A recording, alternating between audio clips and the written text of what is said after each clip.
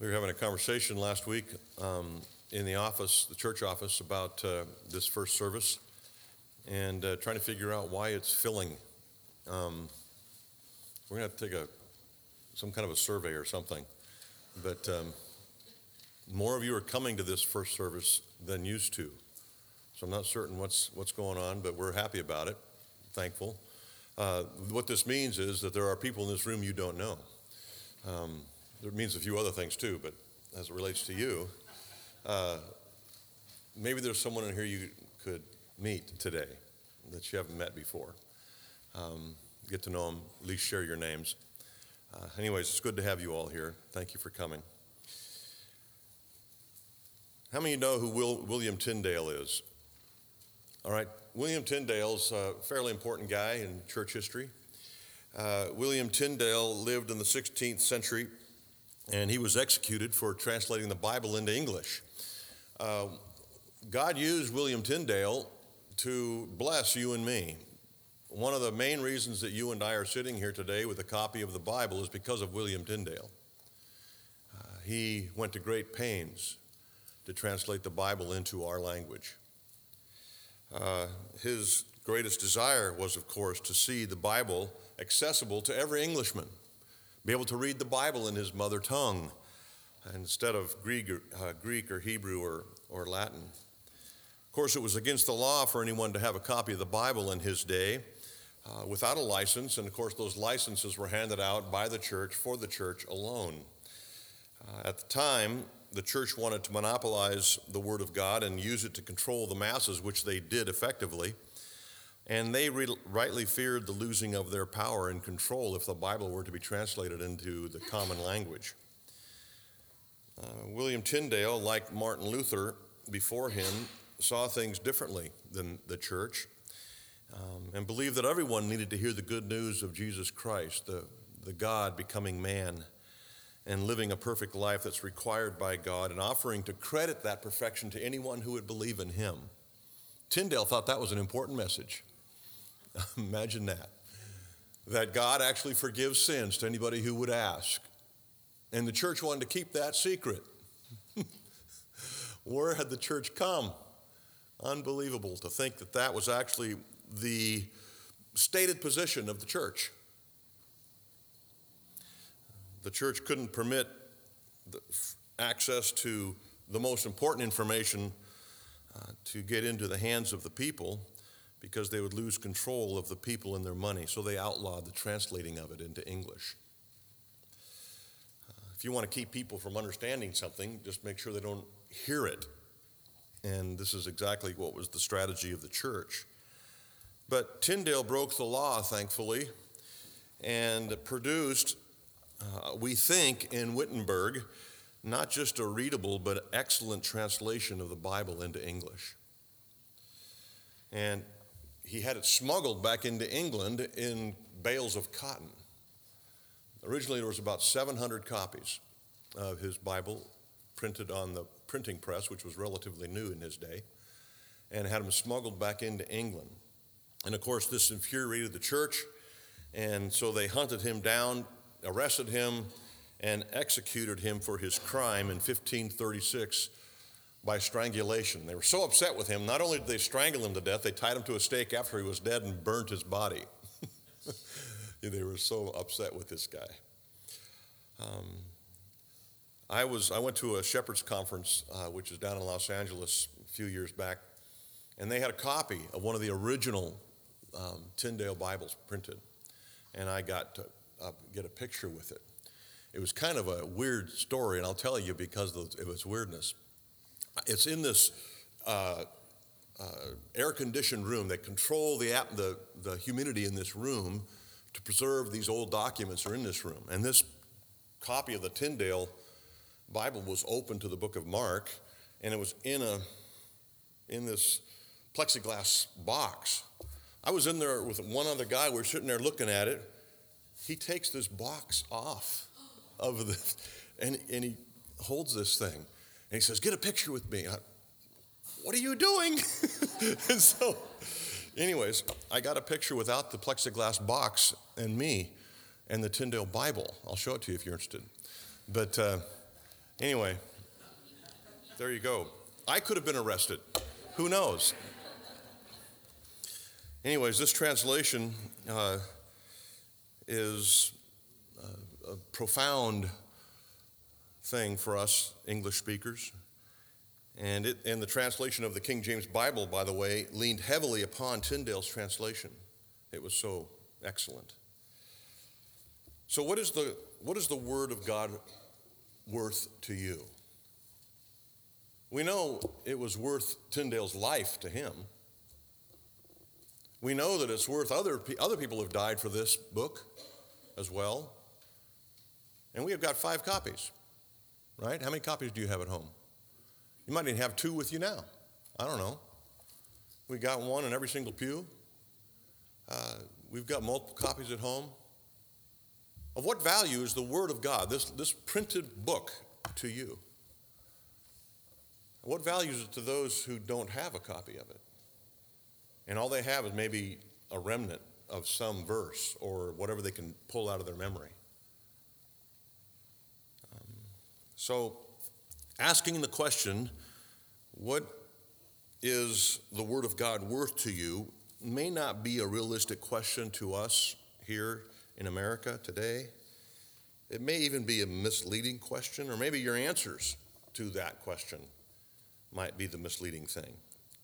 I think by the end of our time today you'll know the question and the answer. I think most of us would say that we highly value the Word of God. Would you say that? If I were to take a poll, you'd probably raise your hand, yeah, I value the Word of God.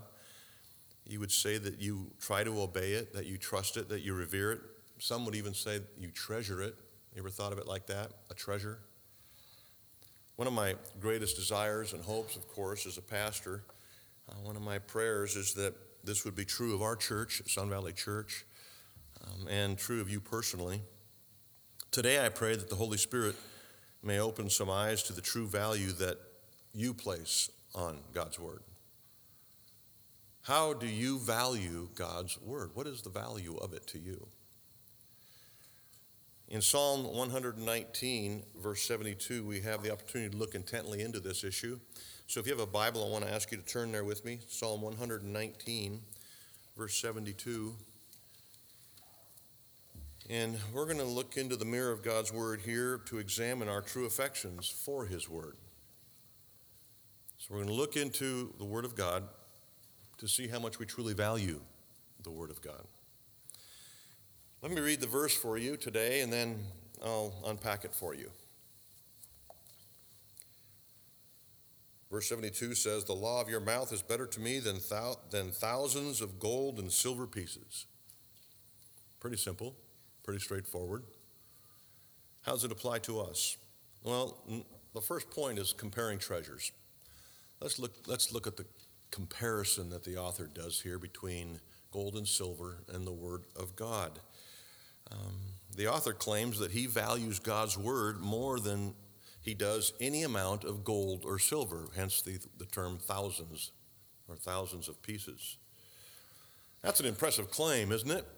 To say I value the Word of God more than anything the world has to offer. That's essentially what he's saying. Of course, we need to measure ourselves against these claims.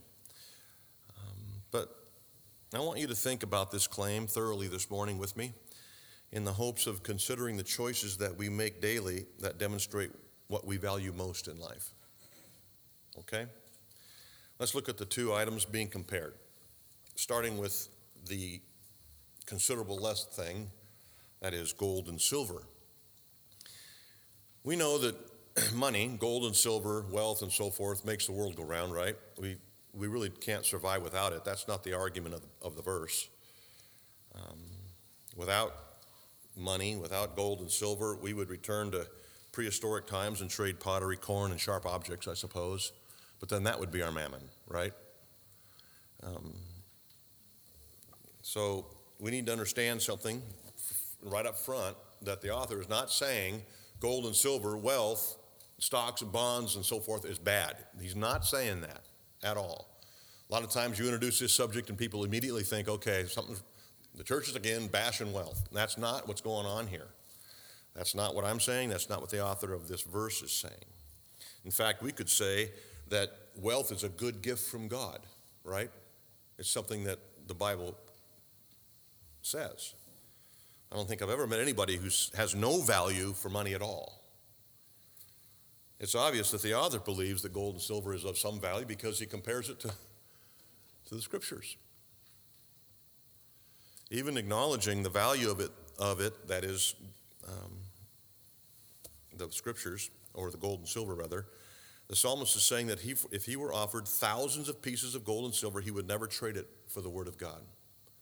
There isn't enough money on this planet, the author is saying, to get me to exchange that for the Word of God. So this is the first point of comparison, money, gold and silver. The second half is God's Word. Look at what this verse is saying about God's Word. It's amazing. Now, I want you to get into your own brain here a little bit with me. Try not to go on to autopilot like you might be accustomed to doing during my sermons. Try to get into your own brain here and think about this comparison.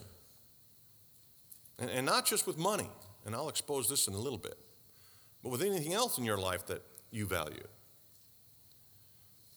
So look at how this verse speaks of the Word of God.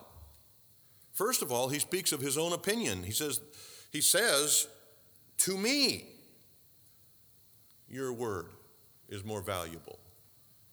So the entire psalm here, Psalm 119, argues for the intrinsic value of God's word, right? So assuming that's the case, he is now moving to his own opinion of that value. That's what's in view in this verse. It's better to me. And by saying this, the author confirms that others may not esteem the word of God the way he does. To me, this word is more important, more valuable than any amount of money, is what the author is saying. That's his opinion. And of course, we know that this competes with what the world is selling us, what the world might say about the Word of God. Our view in this church, at least our official view in this church, is in a significant minority view. You understand that? That even other churches don't agree with our view of Scripture? We have some pretty well-defined views of the Bible and what it is and the importance of it. And if you're interested in that, you can look in our doctrinal statements posted online. But it's a significant minority view, even in the church. So he speaks first and foremost about his opinion of the Word of God here. Now look at the title. What is the title of the Word of God here? Do you see it? The law of your mouth is the title that he gives to the Word of God. The law of whose mouth? God's mouth is what he's talking about. The Word of God that we possess is no different than the audible words of God coming out of his mouth. This is a significant point. And I want you to follow me here. Some have said, if you want to hear God speak, read your Bible. If you were to hear God speak audibly, pretend with me for a moment. If you heard God speak audibly, would it make more of an impact on you than if you were to pick up your Bible and read it? If so, you may want to consider what you think the Bible is. So if you went home this afternoon, you went to sleep on your couch, which you normally do on Sunday afternoon, and you had a vision, and God spoke to you, would it have more impact than what you're hearing right now? Well, listen to what Paul said to the Thessalonian church about this. Chapter 2, verse 13. And we also thank God constantly for this, that when you receive the word of God, that was when they heard it preached from the Apostle Paul, which you heard from us, you accepted it, not as the word from men, but as what it really is, the word of God. This is crazy. Verse 72, friends, is saying that the written word of God that we possess is the word from his mouth. Verse 72 also forces us to consider the authority of the word of God and the work of the Holy Spirit through the word of God to those who hear it or read it. If the word of God is truly his word coming from his mouth, then isn't it true that it comes with inherent authority? It has to. Whatever the Bible addresses, whether it's finances, parenting, relationships, directions for churches, service, it is the final word on the matter, right? Why? Because it's God's word. This should affect how we parent our kids, how we spend our money, what we do in church, how much we attend church, how we spend our leisure, and our politics. Why? Because God's word deals with all those things. Gives us directions for each of those things. And so, when we read the word of God and it addresses something specific, guess what? That's God speaking about that thing. And so you have a choice to make immediately. Am I going to do what that word says, or am I going to do what my aunt says about it? Because my aunt read a blog, and she said, this is how you're supposed to parent your children. Oh, well, that's good to know. You ought to post that on Facebook so everybody can know. Right? That's how we operate. Unless you believe the Bible is God's word. God's word says something specific about it. About all these things. As it relates to the ministry of the Holy Spirit in the Word of God, we know that God used ordinary men to be the scribes to record the words of God's mouth. Listen to what Peter said in 2 Peter 1:21. For no prophecy, that is, no scripture, was ever produced by the will of man. No one just sat down and said, hey, I think I'm going to write some Bible today. That's not how it worked. But how did it work? Men spoke from God as they were carried along by the Holy Spirit. So what you possess in your hand wasn't invented by William Tyndale. It was translated by William Tyndale from those men who heard from God and wrote it down. So the Holy Spirit used men to write and then to preach and teach God's word to others. Friends, listen. This has impact for us in this room today. And every Sunday, I hope. If I accurately interpret the words of Scripture and tell you what God intends by those words that are coming out of my mouth are God's words for you. And I don't say that lightly. If I deliver to you what God has delivered to us in this word, that is God's word for us. They should be received no differently than if God were speaking audibly to you. Now, you might be sitting there thinking, what about the conflicting interpretation by trusted expositors? You got this expositor saying this and this expositor saying that, and they both say they've got God's intent for the passage. That's a good question, isn't it? What do you do with those conflicting things? Well, that's very challenging, but listen, 99% of all matters of practical Christian living are not a matter of difficult interpretation. 99% of what the Bible says about how you ought to live your Christian life is not difficult to interpret, and there is no conflict in interpretation. Where we find conflict in interpretation is in the finer details of doctrine, right? Like whether or not the Bible actually says to baptize babies. That's up for conversation. But you know what? That's not a matter of practical Christian living. It's a matter of doctrine. When the Bible says this is how many times, this is how you ought to relate to one another in the church on a loving basis of love, there's no two respected theologians that disagree with that. There are no two respected theologians that disagree about how you ought to give or how you ought to parent. These are all things that are agreed upon, 99% of them. So if you want to worry about the 1%, I suppose you could. In fact, I don't even know what it is. What is the one? Maybe it's 100%. I don't know. When it comes to practical Christian living, there is not disagreement between theologians or expositors. There's this very important issue of this being the Word of God for Christian living. It is no surprise, friends, that riches and wealth attract the world. That makes total sense. There's nothing more valuable to them, right?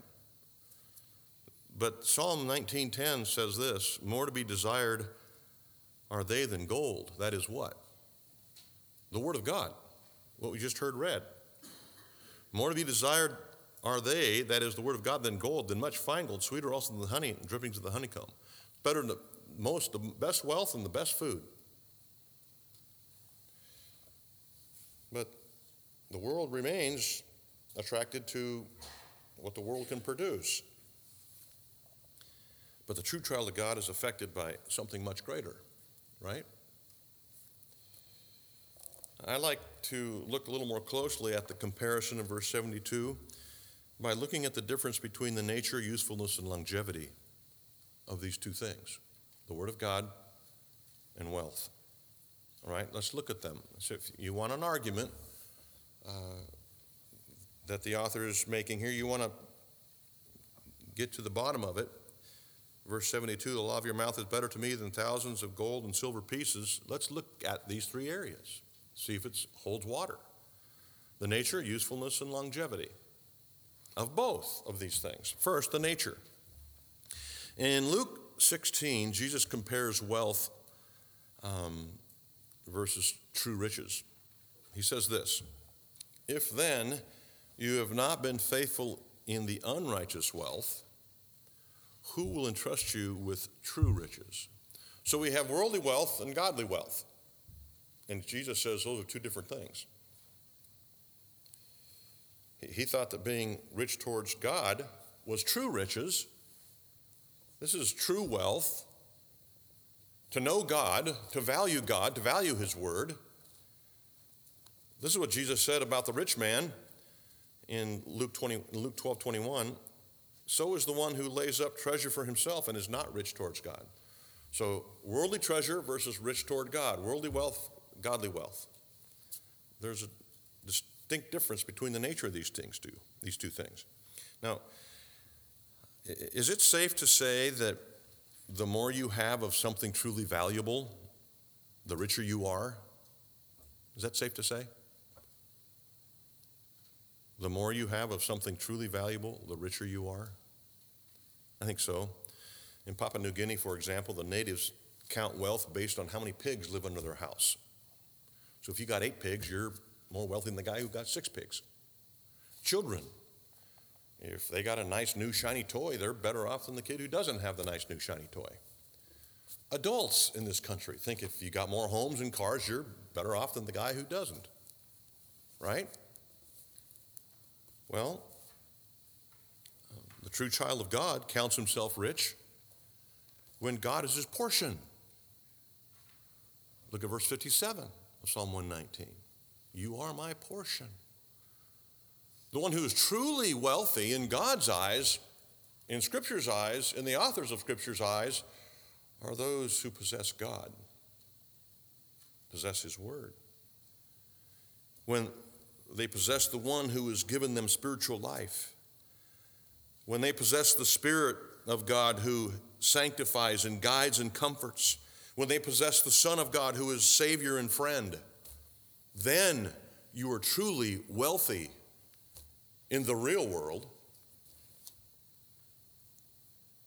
It is in the Word where we discover pardon for sin and the unsearchable riches of grace in Christ and eternal life with Him. Interestingly, I think if you were to present these two things to dying man, the choice would be obvious. right? Is not the source of our knowledge of God and our relationship with Him directly from His Word? So how valuable is the Word of God to you? Let me give you a couple of proofs for this argument that's being made here in verse 72. That is the proof of the superiority of God's Word over riches. The first is this: physical wealth cannot purchase the things the Word of God offers.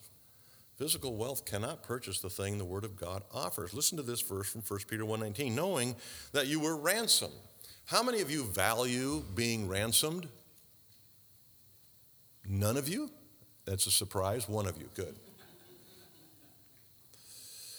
Listen to this. Knowing that you were ransomed from the futile ways inherited from your forefathers. How are you ransomed? This Peter says, not with perishable things such as silver and gold. That's not how you were ransomed. You remember the rest of the verse?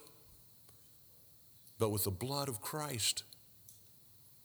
Something supremely valuable. Acts 8:20 rather. This guy wanted to buy the Spirit of God. Remember him in chapter 8? Because he wanted to perform tricks like the apostles did. And so he offered Peter and John money. So give me this power and I'll give you some money. Peter said to him, may your silver perish with you because you thought you could obtain the gift of God with money. No deal, Peter says. You see, godliness can provide an abundance of wealth, but wealth cannot provide an abundance of godliness. Interestingly, a lack of worldly wealth actually helps to increase our experience of grace and deepening our relationship with God. It's the lack of what the world says is valuable that actually produces godliness.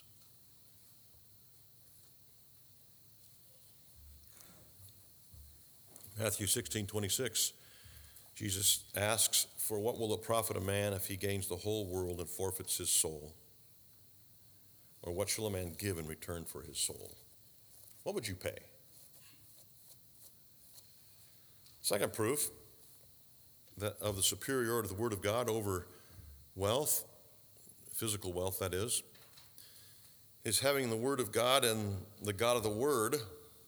Having the Word of God and the God of the Word allows us to value things in this life that money doesn't create. Sickness, for example, the true believer may consider to be better than health. That's odd. You would choose sickness over health? Poverty over wealth? Lack better than abundance? What's wrong with you people? How is this possible? Paul speaks of this a little bit in 2 Corinthians 12:10. For the sake of Christ, there's a little key clause, then I am content with weakness. Because of Christ, I'm content with weakness instead of strength. Insults, I'm content with insults. Hardships, persecutions, calamities, why? For when I'm weak, I'm strong.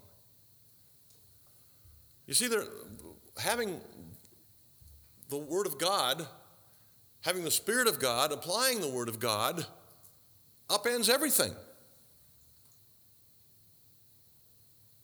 You remember the book of James, don't you? Look what he wrote in chapter 1, verse 9. Let the lowly brother boast in his exaltation. He's talking about the poor guy in the congregation. Let him boast about his exaltation. Well, that's all backwards, James. He says this in chapter 2, verse 5. Listen, my beloved brothers, has not God chosen those who are poor in this world to be rich in faith and heirs of the kingdom, which he has promised to those who love him? It is upside down. That's what knowing God and the God of the Bible here, the Word of God and the God of the Word does to those who embrace these things. So that's the first thing I want you to think about in terms of comparison. Secondly is the usefulness. The nature, now the usefulness. The usefulness of gold and silver is well established, right? We all know what it can do. can be used for good, for evil. But let's consider the usefulness of the Word of God. See if money matches that. First of all, the Word of God produces a divine nature in us. 1 Peter 1:23, James 1:18 say directly that God's Word itself brings about salvation, which is why that you present the Word of God in your testimony. When you're talking to your neighbor about church and Christ, you give them the Word of God. You don't tell them how much you've enjoyed this. That's not, I'm not saying you shouldn't say that in your testimony. I'm saying your testimony can't be absent of the Word of God, because the power is in the Word. The Word of God is what transforms the heart, not our testimonies. Okay? So the Word of God produces the divine nature in us. 1 Peter 1:23, James 1:18 say that God itself, the Word of God itself, brings about salvation. In John 17:17, Jesus said that the Word of God produces holiness in us. Does money do that? 2 Peter 1:14 actually says that the Word of God creates God's nature within us. The Word of God somehow takes a dirty, rotten sinner like you and me and creates a divine nature within us. The Word of God does that. That's fairly useful. How about this? The Word of God directs and protects us. Even in this Psalm 119, 105, the Word of God is what to my feet? A lamp to my feet. So it directs us, protects us in Psalm 119, verse 133. Well, you may argue that physical wealth also can protect me. I can hire a guard. I can put up a big fence. And how has that worked out for people who've done that? Sometimes that doesn't work all that well. God's Word promises to protect us from everything, from anything that might be ultimately harmful. It protects our minds from darkness, our souls from damnation. It guides our steps and keeps us out of trouble, both physical and spiritual.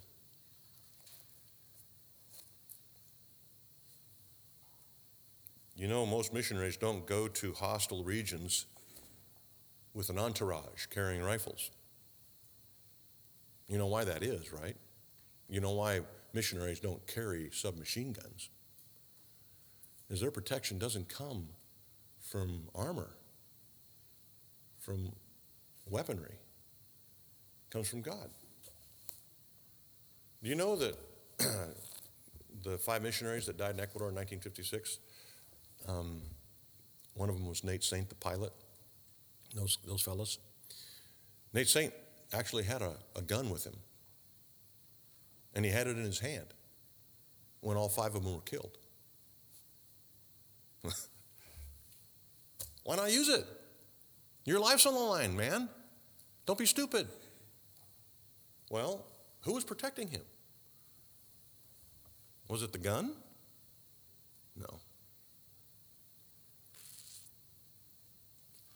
Listen, friends, the Word of God produces divine nature. It directs and protects. It strengthens us in difficulty. Can wealth comfort a grieving parent or a grieving spouse? Listen to one who can. Matthew 11:28. Come to me, all who labor and are heavy laden, and I will give you rest. Romans 15:4. For whatever was written in former days was written for our instruction, that through endurance and through encouragement of the Scriptures, we might have hope. Psalm 119:50, this is my comfort in my affliction, that your promise gives me life. The usefulness of Scripture versus that of wealth, who wins that one? How about the longevity? Obviously, I'm putting this list together so the atheist would have a different list that we would, I think, see through. Hopefully we would see through. So we're looking at comparing the nature, usefulness, and longevity of the Word of God versus wealth. Now let's look at that longevity here. What do we use physical wealth for? good things, right? Paying our bills, buying food, helping our kids, having cover. It's to sustain our lives while we live. Isn't that the most important part of that sentence? We use wealth to sustain our lives while we live. For the moment we die, of what good is our wealth?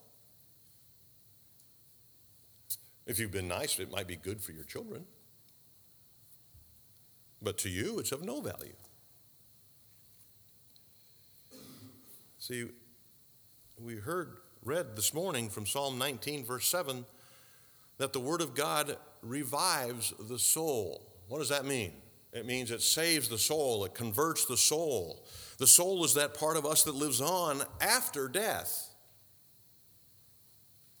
So earthly wealth is of no value after the last time you close your eyes, but the use of God's Word continues past death and into eternity. You see, death itself is one of the greatest supports or arguments of the value of the Word of God over riches. Someone wants to debate this with you, just say this one word, death. See what happens. Jesus' story of the rich man and Lazarus in Luke 16 is clarifying. You remember that story, right? We had a rich man who had servants and all this food and unbelievable surroundings.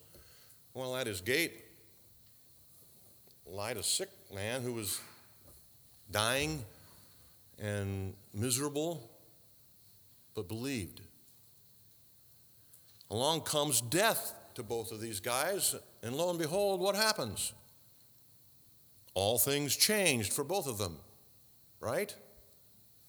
Seems the Word of God had an enduring value to the poor man. Job 27, verse 8, for what is the hope of the godless when God cuts him off? When God takes away his life, then what? We've all heard story after story of rich people in anguish at death or at the moment of death because their wealth is no value or comfort to them. Can you honestly say what this psalmist has written? To me, the word of your mouth is more valuable than any amount of riches. Can you say that? You still might be there saying, yeah, of course, I can say that. I say that. I'll say that now. Ask me, I'll say it. Well, let's look at the next point, treasuring God. How do you know if you really treasure God?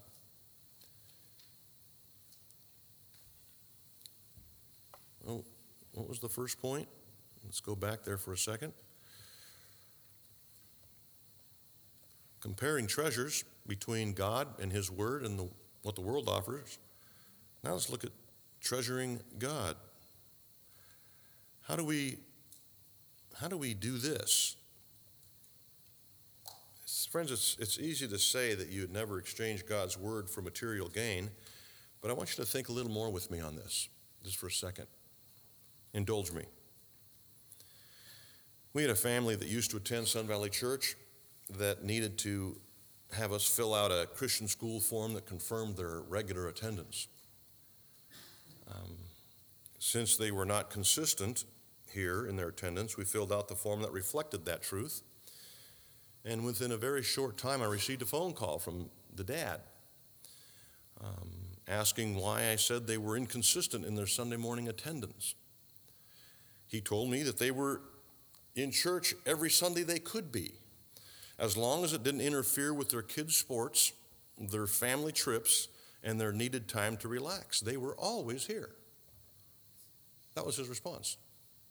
We are so committed to this church. We're here whenever we can be, unless it interrupts something we want to do, was his answer.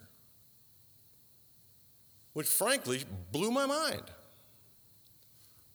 I don't know how many of you are in that frame of mind, but that is not a demonstration of commitment. In case you're wondering what my opinion is.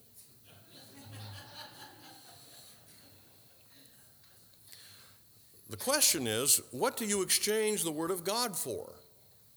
What are you willingly going to give up the Word of God for? and still be okay with it and still claim that you value God's word. This question isn't about whether or not you think the word of God is important, true, or good. This question is not whether you would take an offer of some large sum of money to get rid of every copy of the Bible that you own and never look at one again. That's not the question. The question is what you daily exchange the word of God for. Do you exchange it for work, for free time, for your kids, for your leisure? That's the question in front of us, not some obscure question about a philosophical point. It's what are you doing daily with the Word of God?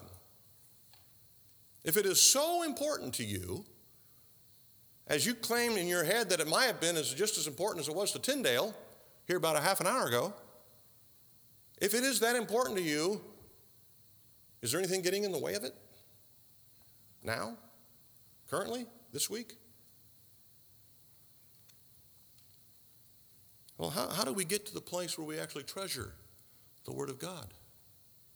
That God's Word is my treasure.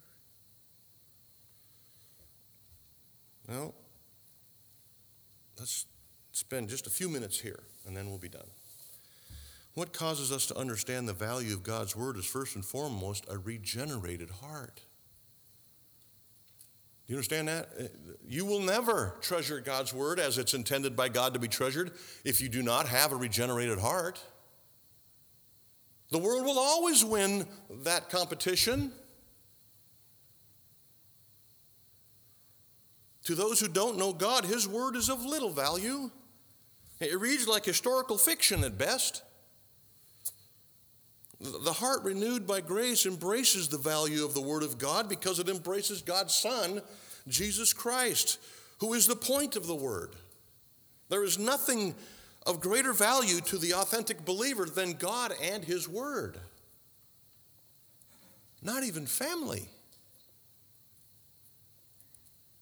You see, we value God's Word more than gold and silver because the Holy Spirit indwells us and enlightens our mind, helps us understand what is truly valuable. The discernment of what is most valuable is given in the Word of God through the Holy Spirit. 1 Corinthians 2:14, I read at least a couple times last week. The natural person does not accept the things of the Spirit of God. That natural person is a person who does not have a regenerated heart. They don't know Jesus. They don't accept the things of the Spirit of God. Why? Because those things are folly. They're foolishness. And he is not able to understand them because they are spiritually discerned. They make no sense. This is historical fiction. Who cares? When's the game start? You see, the Holy Spirit takes up residence in those he converts and begins the transformation of the affections. You begin to love Christ, love His Word. It begins to dwell in you richly, as we were confessing this morning. It becomes all important to you. This is what the Apostle Paul prayed for the Ephesians in Ephesians 1:17 and 18, that the God of our Lord Jesus Christ, the Father of glory, may give you the spirit of wisdom and of revelation in the knowledge of Him, having the eyes of your heart enlightened, so that you understand that you may know what is the hope that to which He has called you, that are the riches of His glorious inheritance in the saints. Oh, friends, may that prayer be directed towards me and you.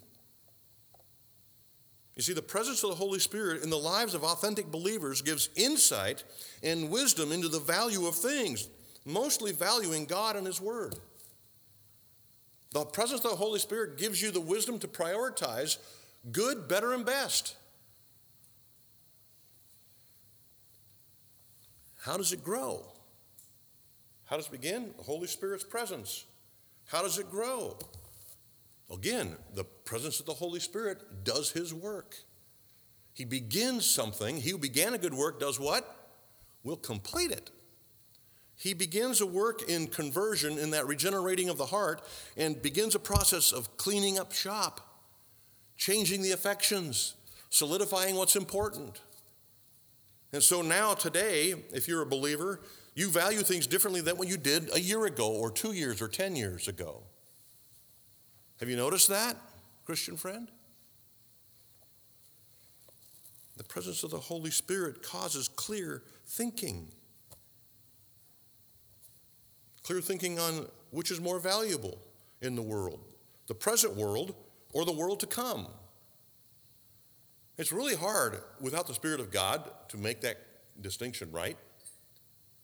You know, what's more valuable, what you can feel, taste, and touch, or that sweet by and by that is in a song someplace?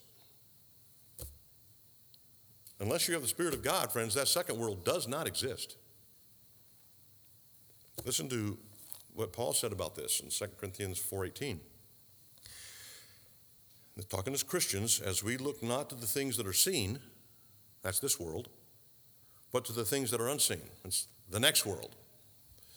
For the things that are seen are transient, they're passing, temporary, longevity, short. But the things that are unseen are eternal. The Holy Spirit of God does that. Presence of the Holy Spirit. Without the Holy Spirit and a regenerated heart, we'd be fools not to pursue the world and its offerings. The pursuit of money makes complete sense if you don't believe in the world to come. But here's a bulletin, news bulletin. There is a world to come. True believers see that world with eyes of faith. So how does it grow? The presence of the Holy Spirit is a necessary element. Secondly, living life as a Christian helps it grow. Listen to what Peter says. 1 Peter 2, like newborn infants, long for the pure spiritual milk that by it you may grow up into salvation. Okay? Growing up into Christ, knowing the difference between what's important and what's not. Now look at the end of the verse. If indeed you have tasted that the Lord is good. How do you go about tasting to see whether or not the Lord is good? I'll give you 2 words. Live life. You live a little life and you learn these things, don't you? If you've ever faced a crisis of some kind, you learn this. You ever faced a personal need? You learn this, don't you? Really quickly.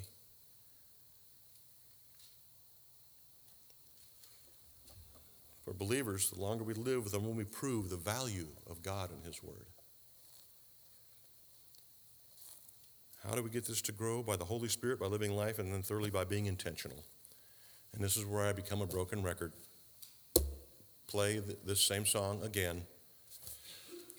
Saturate your mind with the Word of God. Be in church, Sunday school, small groups, online sermons, reading, etc., etc., etc., etc., etc. Saturate your brain with the Word of God.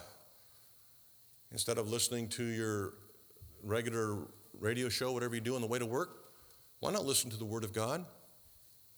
Try it for a month, see what happens. All these things we've talked about ad infinitum, right? I mean, continually. On and on and on. Here are my closing thoughts. Friends, if there's anything that tempts you to ignore God's Word, what are you supposed to do with that thing? What if there's something actually in competition with your heart that's been regenerated? What's that thing, whatever it is, in competition with the value of the Word of God and the value of God Himself, and yet you are saved? What do you do about that? One of the greatest minds that's ever lived, a guy named John Owen, said this: kill it dead. So whatever it is that's causing you to, struggle with the value of the Word of God, kill it dead. You say, well, that's my kids you're talking about. Well, I would recommend that you don't do that physically, but spiritually, there can be no competition with God and His Word. The Holy Spirit gives you the wisdom to prioritize. What your children need, friends, most is godly parents.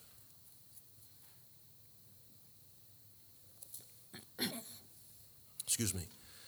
So we cannot exchange the Word of God for anything.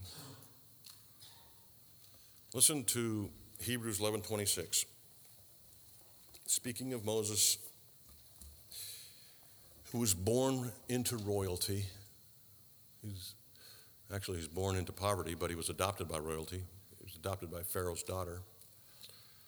So he had everything. He had everything he wanted, anything he wanted. Choosing, rather, the author of Hebrews says, to be mistreated with the people of God than to enjoy the fleeting pleasures of sin, Moses considered the reproach of Christ greater wealth than the treasures of Egypt. Why? Because he was looking to the reward. He had a godly perspective. He knew what was important because of the Spirit of God. He understood what was more valuable. Friends, my prayer as I was preparing this week is that your hearts would be challenged, not by the philosophical question on whether or not you value the Word of God, but on the daily practical question on whether or not you value the Word of God. Let's pray.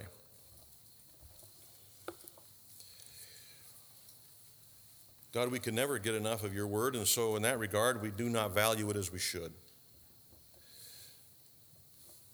But I pray for these in this room who have a daily struggle with the basics on whether to get up 10 minutes early or not, whether to open their Bible or open the newspaper, whether to listen to the radio or listen to your word.